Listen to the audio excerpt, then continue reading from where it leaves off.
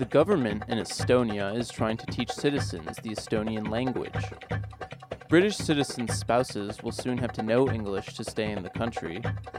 And the Dictionary of American Regional English nears completion.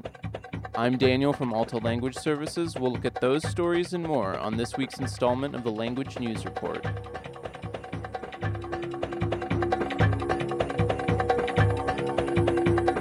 You're listening to Beyond Words.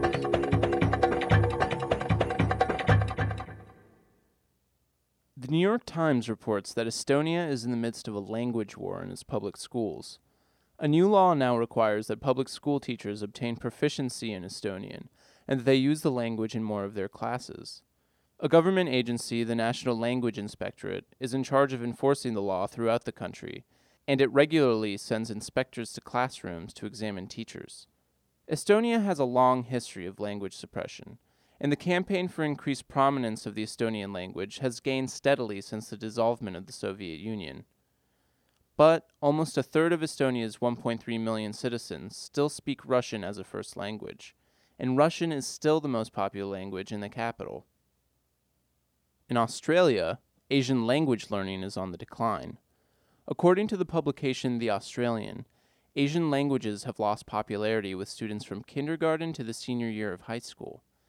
The Australian reports a 22% drop between 2000 and 2008 in students studying Chinese, Indonesian, Japanese, and Korean. Even before these figures were analyzed, the Australian government in 2008 instituted the National Asian Languages and Studies in Schools program, which will cost $62.4 million over 4 years.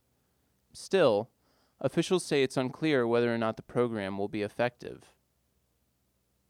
New research suggests that preschool students may acquire more language and literacy skills if they have teachers with higher levels of confidence in their teaching abilities. Published in a recent issue of the journal Teaching and Teacher Education, the research was conducted at Ohio State University. Researchers examined how teachers' confidence levels in their teaching abilities, or what the researchers referred to as the teacher's self-efficacy levels, affected children's learning progression in language and literacy skills. Researchers found that the higher the confidence or self-efficacy of a teacher, in addition to emotional support offered to students in the classroom, directly correlated with improved language and literacy skills in students over time. In other education research, a study shows that regular bedtimes correlate with better language, reading, and math skills in preschool children. The research, conducted by the American Academy of Sleep Medicine, suggests that having a regular bedtime was the most consistent predictor of positive learning developments in 4-year-old children.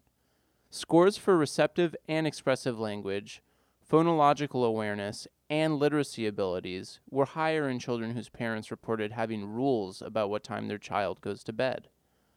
According to the American Academy of Sleep Medicine, preschool children should get a minimum of 11 hours of sleep each night. The study suggests that getting less than 11 hours may also be associated with lower scores on phonological awareness, literacy, and early math skills. After recent rulings by the new Conservative government of David Cameron in Britain, citizens' spouses won't be able to enter Great Britain unless they can prove fluency in English. The Associated Press reports that Cameron's government may be attempting to tighten rules on immigration by imposing new language requirements on non-citizens.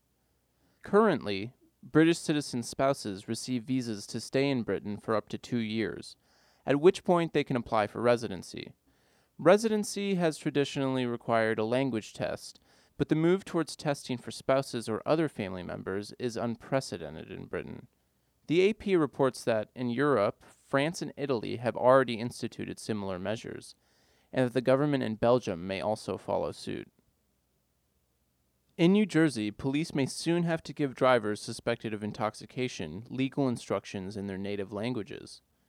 The Star-Ledger reports that an incident when a Spanish-speaking man was arrested after inadvertently refusing a breath test has sparked a lawsuit and fueled debate throughout the state. According to the Star-Ledger, the man didn't understand English well enough to respond to the police officer's questioning and breath test request.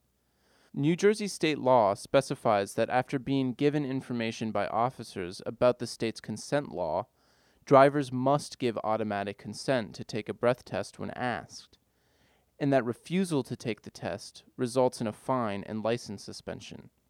Now, the New Jersey Supreme Court must decide whether driving while impaired or DWI suspects should receive information about the consent law in their own languages. The census reports that New Jersey has 1.75 million immigrants, and that almost 500,000 of the immigrants don't speak English fluently or don't speak English at all. A township near Chicago recently tried passing an official language law, but failed. The Chicago Tribune reports that Homer Township voted on a resolution naming English as the township's official language. The vote failed by a 3-1 vote. Tribune reporter Jeff Borgart interviewed Steve Bolich, the town clerk who proposed the language resolution and is a Tea Party activist, and he reported him as saying, quote, "We have Spanish, Polish, and Arabic people coming here, and we need to enforce the existing laws. I don't think we have a big immigration problem, but the American people are sick and tired of this," end quote. And in the publication world, the Dictionary of American Regional English, or DARE, is finally reaching completion. The Wall Street Journal reports that the latest and last volume of DARE is scheduled for a 2011 release. What differentiates DARE from other dictionaries, as the dictionary's website explains, is that it shows not just meanings of words in its volumes, but where in the country people use the words. For instance, DARE's site uses the word dragonfly as an example. Depending on where a speaker lives in the U.S., dragonfly can take on the form of darning needle, ear cutter, eye stitcher, skeeter hawk, sewing needle, snake doctor, or snake feeder. The Wall Street Journal states that DARE's first 4 volumes were published in alphabetical order beginning in 1975. Most of the field research for the new volume was completed by 1970, but it's taken more than 40 years to compile it. When all is typed and printed, the final volume will be called Slab Through Z. The entire dictionary will contain 60,000 entries. You've been listening to the Beyond Words Language News Report. You can find links to all these stories on the Beyond Words blog. This podcast has been a production of Alta Language Services. Alta has 30 years of experience providing professional translation services, language testing, and language training to government agencies, corporations, and nonprofit organizations worldwide. For more information, you can visit our website at altalang.com. That's ALTALANG.com. Thanks for listening, and join us next time.